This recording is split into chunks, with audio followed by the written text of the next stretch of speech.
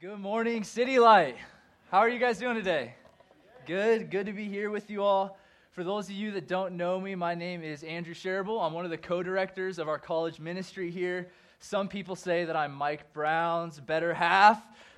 Just kidding. Please don't refer to me as that if you wouldn't mind. But I get to lead the college ministry here, and it's a privilege to be a part of this family. It's a privilege to be here and to get to dive into God's Word with you guys today. But first, I want to start by asking a question. And you guys have to raise your hands high, and you can't be ashamed. You have to admit it, okay? So with tomorrow being New Year's Eve, who here has formed resolutions or plans to form New Year's resolutions? Raise your hand. All right, cool. It's a decent amount. So I did some research, and studies say that about 40% of Americans will make New Year's resolutions. So either we're low or some of y'all weren't raising your hand this morning. And I also found out that 40% will make resolutions, and some of the top resolutions each year fall into three categories, okay? These three categories, I'm sure you could guess them. Saving more money, making better financial decisions, committing to a healthier lifestyle or hitting the gym more, or learning something new and reading more. And what I noticed about all of these resolutions is they're all a commitment to something that'll bring a positive transformation in our lives. And I don't want to burst your guys' bubbles at 11 o'clock in the morning, but surveys also show that 80% of people will have failed these New Year's resolutions by the end of February. Isn't that crazy? And surveys also show that 8 to 9% of people will actually see through their resolution the entire year. And I think all of this information, what it does is it shows us two things. One, people have a desire for positive transformations in their lives, right? And I think the second thing that this information shows us is that people aren't rooted in a power that can actually bring true transformation to our lives. People aren't motivated by the right thing. So we have a problem here, right? Like people desire positive transformation, but they're not motivated by something that can bring it. And maybe, just maybe, the world isn't motivated by the right thing, and maybe, just maybe, the world isn't seeking the right transformation. But we, God's church, we're not called to look to the world, right? We're called to look to His Word. So as we dive into Romans 12 today, I'm super excited to answer these two questions. What does have the power to sustain us? And what does have the power to bring transformation in our lives? So we're going to dive into Romans 12. If you guys want to open up your Bibles, we'll start in verse 1. As you guys are turning there, I'm going to pray for our time in God's Word, and then we'll dive in together. Father, just thank you, God, that it's exciting. 2019, a new year, God. And I just pray that through your word, Father, you would speak to us this morning. That you would allow our hearts to be receptive to whatever you need us to hear. God, that you would just transform our lives by your power. God, this isn't about City Light. God, we can't change lives, but God, you can. So we just lift this time up to you, Father, and ask that you'd work. And we pray all these things in the power of Jesus' name. Amen. All right, so if you guys would read with me, Romans 12:1 says this: I appeal to you, therefore, brothers, by the mercies of God, to present your bodies as a living sacrifice, holy and acceptable to God, which is your spiritual worship. So the first point that I want to draw from the text is a life committed to God. So Paul starts Romans 12 by saying, I appeal to you, therefore, brothers. So Paul's about to make an appeal in light of everything that he has shared up until this point. And Paul just spent the previous 11 chapters of Romans giving the most thorough explanation of the foundations of Christianity that we find in all of Scripture. And then verse 1, he begins to make this appeal for how we're to live a life committed to God as Christians. But first, he stops and he shows us the foundation that this commitment is built upon. And Paul sums up Romans chapters 1 through 11 with 5 words that give us the power to actually sustain us in our lives. These 5 words, all of chapters 1 through 11, summed up by the mercies of God. So Paul shows us that the means of our commitment to God are His mercy, and His mercy is the power that sustains us in our lives. So the foundation of a life committed to God is all in response to His mercy. There's no commitment to God apart from His mercy. And Paul spent 11 chapters expanding upon the beauty of God's mercy and how he demonstrated it to the world. And he showed us that God demonstrated his mercy in his plan to come and rescue rebellious people from their sinful ways. God demonstrated his mercy in sending King Jesus to live a perfectly obedient life and die for those that were disobedient to God. God shows his mercy, Romans 8:1, that there is no condemnation for those who are in Christ Jesus. And we have to remember, he doesn't withhold this condemnation by waving a magic wand and just forgetting about our sin, but he actually poured that condemnation out on Jesus Christ on the cross. And when we trust in Jesus, God's mercy is displayed in that though the wages of sin is death, what we've earned, what we deserve from God is to be separated from. We've rebelled, we've ran away. In Jesus, the free gift of God is eternal life, restored relationship with the creator of the universe forever. We call him Dad. And these are the mercies of God that Paul is talking about. He's saying, hey, in light of these mercies, be committed to God. These are the mercies that are going to sustain you in your life. These mercies motivate us, they sustain us, and they also awaken this desire in us to be committed to God. So he's making this appeal. It's crucial we don't miss this. He's making this appeal to people that see this mercy from God, to people that know God's infinite, abounding, unconditional, unmerited mercy. That's who Paul's making this appeal to. All we do is respond to what God has done. True motivation to live a life committed to God is all in response to what God's mercy has done in Jesus. So that's what it means to live by the mercies of God. And then in light of those mercies, Paul continues, and he makes an appeal at the end of verse 1. If you guys would read with me. The appeal we see is to present your bodies as a living sacrifice, holy and acceptable to God. So in other words, what Paul is saying here is, hey, in light of King Jesus' mercy, give your entire lives to God. Be fully committed to him. And it uses these words, a living sacrifice, which sounds kind of weird at first. But basically what it's calling us to is to live for God by dying to ourselves. And some of the commentaries and some Bible translations have even added to these verses that this form of being a living sacrifice is actually the only rational and logical way to live our lives in response to God's mercy. Isn't that crazy? In response to God's mercy, it only makes sense to present our lives to him. Romans 6, verses 10 and 11 says this, "For the death Jesus died, he died to sin, once for all, but the life he lives to God. So you also must consider yourselves dead to sin and alive to God in Christ Jesus." So Jesus was the payment for our sin once for all, and because of that, we're dead to sin, and we're alive in Christ. And in response, this living sacrifice is sacrificing our lives in thanksgiving. It's giving our lives back to God in response to his mercy with a life of service and a life of generosity and a life of open-handedness, a life that isn't about our comforts and our desires and my wants and my needs, but a life that says, Jesus, in light of your sacrifice, I want to sacrifice my life for you. I want to live for you, King Jesus, in response to what you have done. So Jesus died as the payment for our sin, and we sacrifice our lives as praise in response to it. That's what it means to be a living sacrifice. But how? Like, how do we live as this? A living sacrifice, it sounds kind of weird. What does that look like? And the word that it uses is our physical bodies, but we know in the next verse, Paul talks about the renewal of our minds. So it can't just be talking about our bodies. So a living sacrifice it is our body, but it's also our mind, our actions, our wills. A living sacrifice is presenting all of who we are to God in a way of thanksgiving that's pleasing to him. And then verse 1 at the end says that we're to present our lives, our actions as holy and acceptable to God. Those are the words he uses. And Romans 6:13 gives insight as to what Paul means by this. Romans 6:13 says, "Do not present your members to sin as instruments for unrighteousness, but present yourselves to God as those who have been brought from death to life, and your members to God as instruments of righteousness. So we get some clarity as to what this means. To present your body, your life, your actions, your will to God as holy is to use your body as an instrument of righteousness and not sin. We're vessels for God to work through for his righteousness, not for our own sin.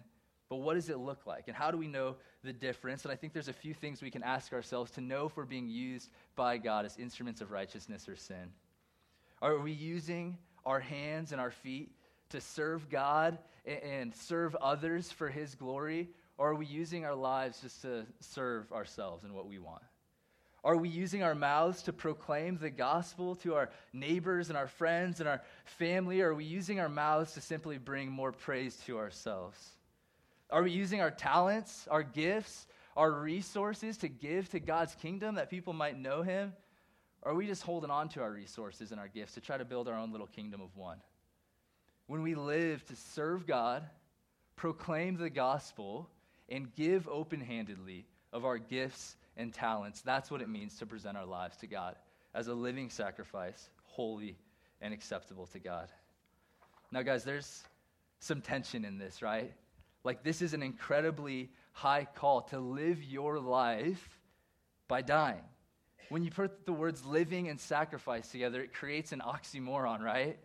Like when an animal was sacrificed in the Old Testament, it literally died. But we're called to be a living sacrifice. So a simple way of thinking of this is the continuous action of dying to yourself.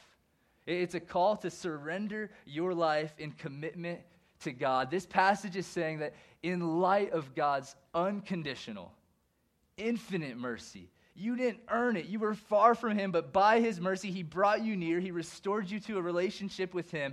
In light of that, give your entire life back to him in worship. It isn't this begrudging thing, oh man, Jesus died for me and I'm a churchgoer now, so now I have to give my life to him. No, it's a joyful surrender as worship to God for his mercy. Think about it this way.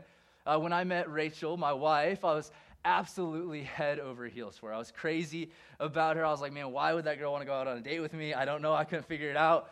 And I would do anything to make Rachel laugh, okay? And I still will. It gets kind of weird around our household sometimes, I promise.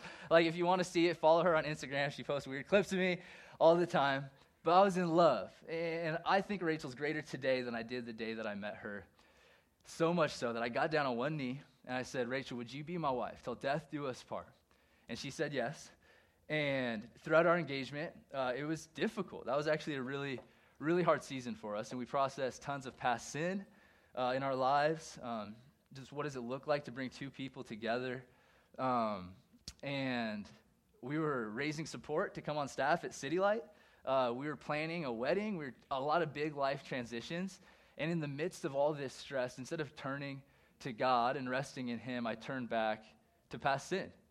And I not only sinned against God, but I sinned against my soon-to-be wife. And I gave in to lustful thoughts and personal sexual impurity. And I had to confess that to Rachel. And in my sin, and in confessing that to her, Rachel would have been completely just to be angry. Like, that would have been the proper response of her in light of my sin. But Rachel didn't give me what I deserved. She actually gave me mercy. She said, I love you, despite all of that. I want to pour out mercy and grace. And I know that's not who you are, and I know who you are in Jesus. And I'm not going to give you anger. No, I'm going to give you mercy. And when I received that mercy from Rachel, what did it do? It awoke in me this desire to say, I want to commit all of my life to her even more. When I laid my sin before Rachel and she saw all of it and still demonstrated mercy, it made me say, I want to fight this sin. I want to battle to live a life that is honoring and pleasing to the woman that I love most. And God used this mercy, his mercy, demonstrated through Rachel in my life to bring about tremendous freedom in this area of my life. And it's brought about such a joy in my relationship with Christ, and it's brought so much joy in our marriage. And I think that's what this verse means when it calls us to live for God by dying to ourselves. It's not begrudgingly, but it's to see God's mercy and to see our sin and how far we fall short of a perfect and holy God and say, God, you give me mercy despite how undeserving I am. I want to commit my entire life to you. And when we sin and we fall short and we're broken and we're messed up, but we see God's mercy displayed and his love being unconditional in Christ time and time again, it stirs this desire to say, I don't want to choose sin. God, I want to choose you. I want to fight to live a life that is honoring and pleasing to you. Seeing God's mercy gives us this desire to say, God, I want to be committed to you. And we won't be perfect. We never will be. But God's mercy isn't based off our good efforts. It's based on what Jesus has done. And in light of that, we strive to go all in for him. It's a joyful surrender as an act of worship to God. So my prayer, my hope is that myself, that everybody in this room would see the mercies of God and they would say, God, I want to fight my sin. God, I want to be transformed. God, I want to worship you with my whole entire life. But what about next September? Or what about next week? Or what about the next time that you give into that sin that you promised that you never would again? Or what about the next time you don't do the thing that you know that God desires for you to do? And City Light, the good news is that God's mercy doesn't just save us, it sustains us. Like, because of God's mercy, he will pursue us even when we run from him. God will hold on to us even when we feel far from him. God's mercy doesn't run out for you when you haven't opened up your Bible in a month. God's mercy doesn't run out whenever you struggle with the same sin. No, God's mercy is unconditional in Jesus Christ. We can't add to it. We can't take away from it. It's completely wrapped up in Jesus. It's poured out on us as his children when we trust in him. How beautiful is that? Nothing can take it away. And in light of that unconditional mercy that cannot change in God because of what he's done, we seek to be committed to him. We seek to make him our only treasure. He becomes our only treasure. We find our satisfaction in him, and it reveals to the world there's nothing more glorious than Jesus. And as I was preparing this, I was thinking, where else would we go? What is more beautiful than God's mercy? What is more powerful than God's mercy? God's mercy is the power that sustains us in our lives, and it's unconditional in Jesus. And as we commit our lives to him, not only does God sustain us, but he begins to transform us into something incredibly beautiful. So we'll continue reading in our passage. Romans 12, verse 2 says, do not be conformed to the world, but be transformed by the renewal of your mind, that by testing you may discern what is the will of God, what is good and acceptable and perfect. So the second, final point that I want to make from our text today is a life transformed by God. So the first verse, Paul showed us, hey, this is what a life committed to God looks like in response to his mercy. And then in verse 2, we see a life committed to God by his mercy leads to a life transformed by God.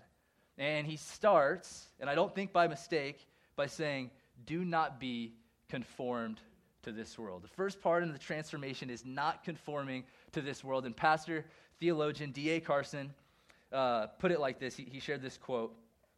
He says, people do not drift towards holiness.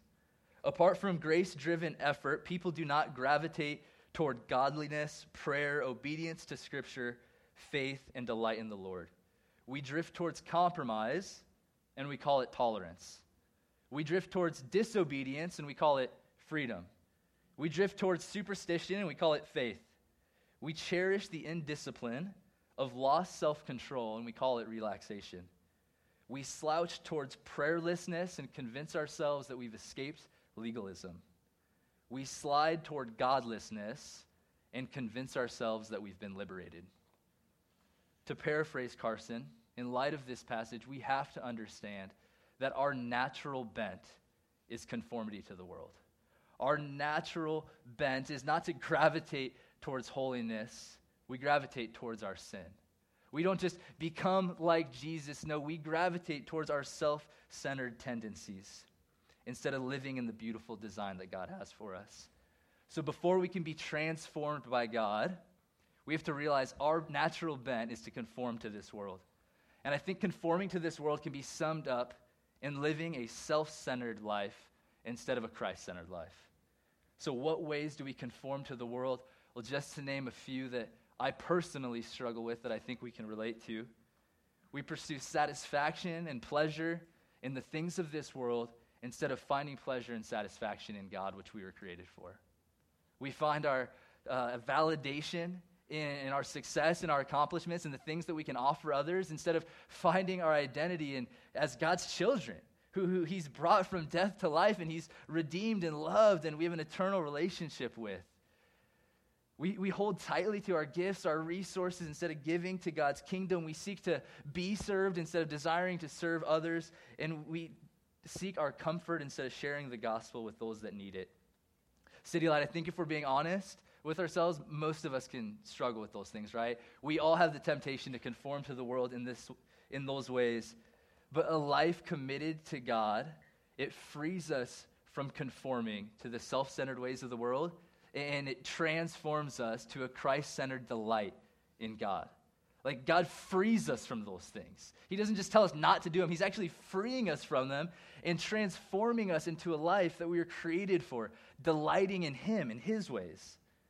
And then the rest of our verse shows us what this transformation actually looks like, to be transformed by God. So we'll look back at verse 2. It says, do not be conformed to the world, but be transformed by the renewal of your mind.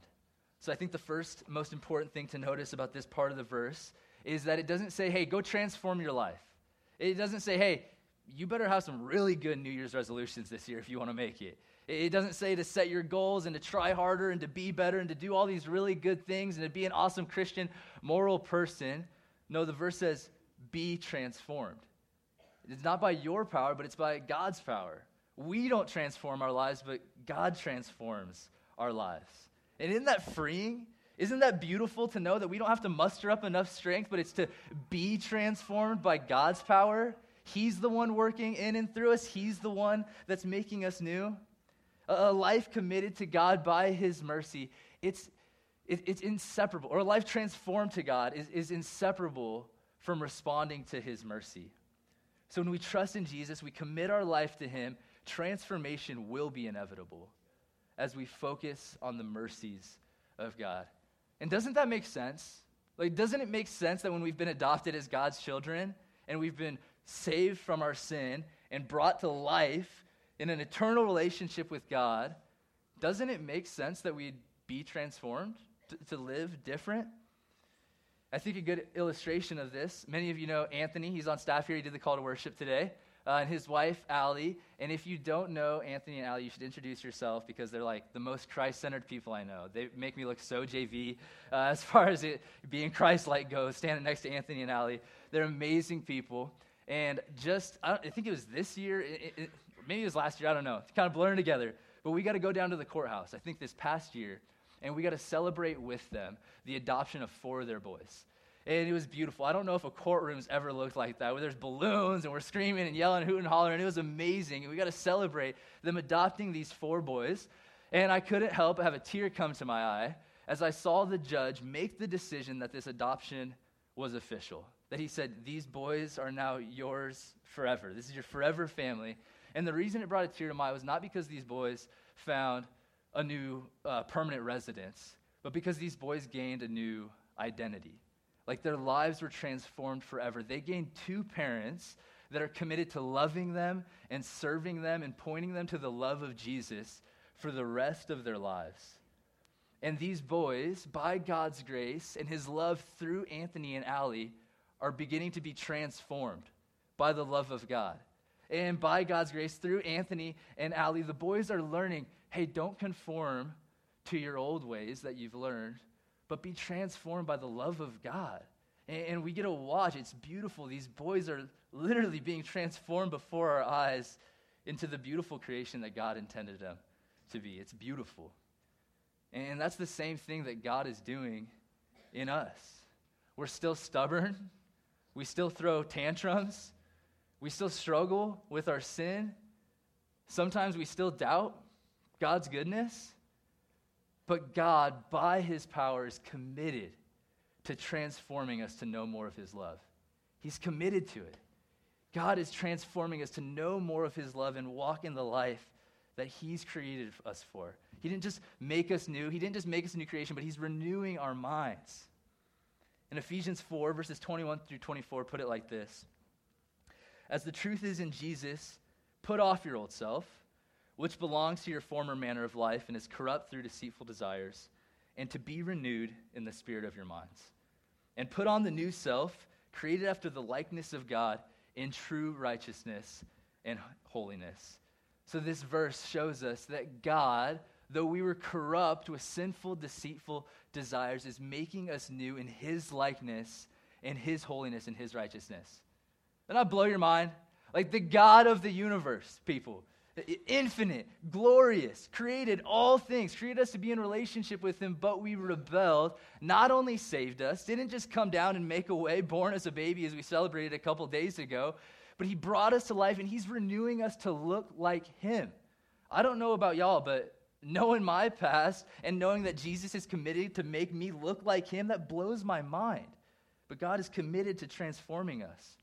And if you think about it this way, in light of these verses, if I go into the weight room, right, and I'm trying to get a pump on, maybe that's going to be one of my new resolutions, I don't know. But I go to the weight room and I'm working hard, I'm trying to get fit, and I'm sweaty, and I come home, and then I'm going to a wedding, let's say. And I want to look fresh at this wedding, okay? And I put on my best suit, and I look all great, but the only problem is that I ran out of time, and I was killing it in the weight room, and now I'm in this suit, and I didn't have the time to take a shower. Now I put on a new suit, and I took off my old stinky clothes, but the problem is that I wasn't cleansed, and over time, the fresh suit is going to get stinky, right? And in Ephesians 4, verse 22, it says, put off the old, and verse 24 says, put on the new, but we can't forget verse 23 that says, we must be cleansed. Our minds must be renewed. We must think in a new way. We must be given new desires and a new identity in Christ. It's not about just putting on good Christian behavior, but it's about an inward Christ-like transformation. And if we don't have that, it's going to get pretty stinky again, okay? Responding to the mercies of God is being transformed by the eternal forgiveness that we've received in Jesus and striving to live lives that bring glory to him. We don't just get rid of our old actions and put on new actions. No, we're actually cleansed by King Jesus. We're made new by the God of the universe. The old has passed away. Behold, the new has come. We're a new creation, and God is going to transform you. God is going to transform me. He's going to renew our minds. He's committed to it. And as God transforms us, we begin to see evidence of it in our lives. So we'll finish the verse. Rest of verse 2. It says, that by testing you may discern what is the will of God, what is good and acceptable and perfect. So when this verse says the will of God, we hear that a lot. What's the will of God for my life? Well, when it says will of God here, it's not talking about God's plan for your life, but it's talking about God's pattern for your life. So God has this beautiful pattern that he made for all of his creation and for his children, his image bearers, to live in. So we know that in the Garden of Eden, right, Adam, Eve, they committed sin, they rebelled against God, and this beautiful pattern that God gave us was broken, and sin entered the world. But Jesus came into the world to redeem that brokenness, to enter into it, to make all things right. And Jesus didn't just die as the payment for our sin, but he actually demonstrated the pattern that we're supposed to live by. So as we pursue Jesus and we receive his mercy and we walk in relationship with God, we have to ask ourselves the question, is our life conforming to the things of this world, or is our life being transformed to the pattern of God's beautiful design? And as God renews our minds by his mercy, we grow to live a life that's good and pleasing to him, not by trying harder, not by being better, not to earn God's love, but in response to his mercy, we begin to live in the way that he's created us for by his power as our worship. Isn't that beautiful? God's mercy made it possible for broken, sinful people to be restored to a perfect relationship with God. God's mercy, though we were guilty of our sin, made us innocent in Jesus. God's mercy allows us to commit our lives to him wholeheartedly and worship him with everything that we have. And as we surrender to him, he transforms us into something beautiful. God didn't just cancel the debt of our sin, but he's actually redeeming the detriment that it had in our lives. He didn't just cancel the debt, he's redeeming the detriment of the sin in our lives. Isn't that beautiful? He didn't just forgive us, he's making us new. He's transforming us from the inside out by his power. City Light, God has so much more for us than eating healthier, getting more fit, and saving more money in 2019. God is actually committed to transforming each of his children by his love. And New Year's resolutions are great, and goals are good, but we have to ask ourselves the question, are these goals and resolutions conforming to the world, or are they transforming us by God's love? Are your goals, your ambitions, your desires, your aspirations, your dreams, are they motivated by the things of this world, or are they rooted in God's infinite mercy in your life? Is that what your goals and your ambitions are in response to?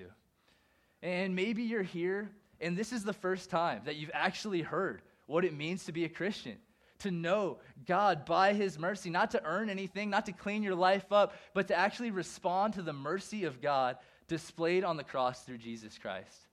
And if you're here today, I don't know where you're at, but if that's you, if you've never truly responded to God's unconditional mercy in becoming his child, I want you to know with supreme confidence that God desires for you to have that relationship with him.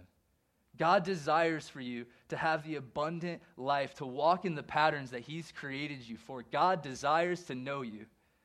God desires to walk with you. God desires to redeem the detriment of the sin in your life. But it starts with turning from our corrupt desires and trusting in his mercy displayed on the cross.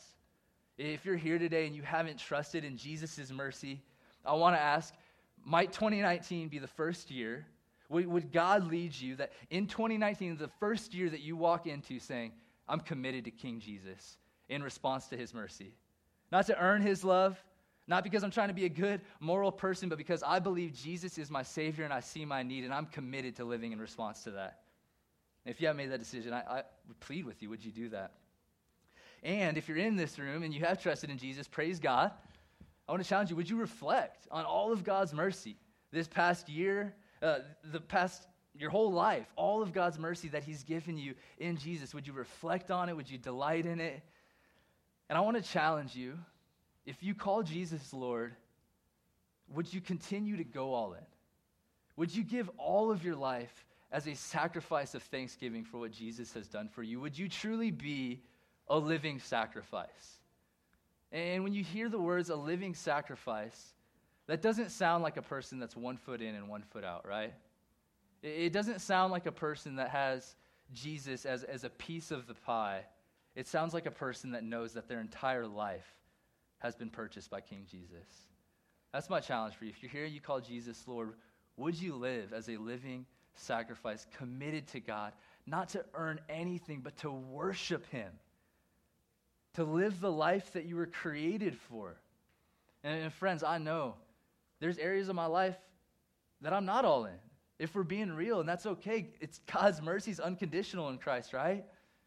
But would we respond? Would we say, God, I want to give my life to you, and by your mercy, I'm going to seek to give everything that I have for your glory? And in response to his mercy, would we be committed to him? Would we be transformed by him, not only in 2019, but for the rest of our lives? Would it be marked by living for God, by dying to ourselves? Would our whole lives, not just Sunday morning, not just at City Group, would our whole lives be lifted up as worship to God in response to the gospel? That he's freed us in Jesus unconditionally. We have eternal life with him. Would our whole lives be worship in response to that? Let's pray.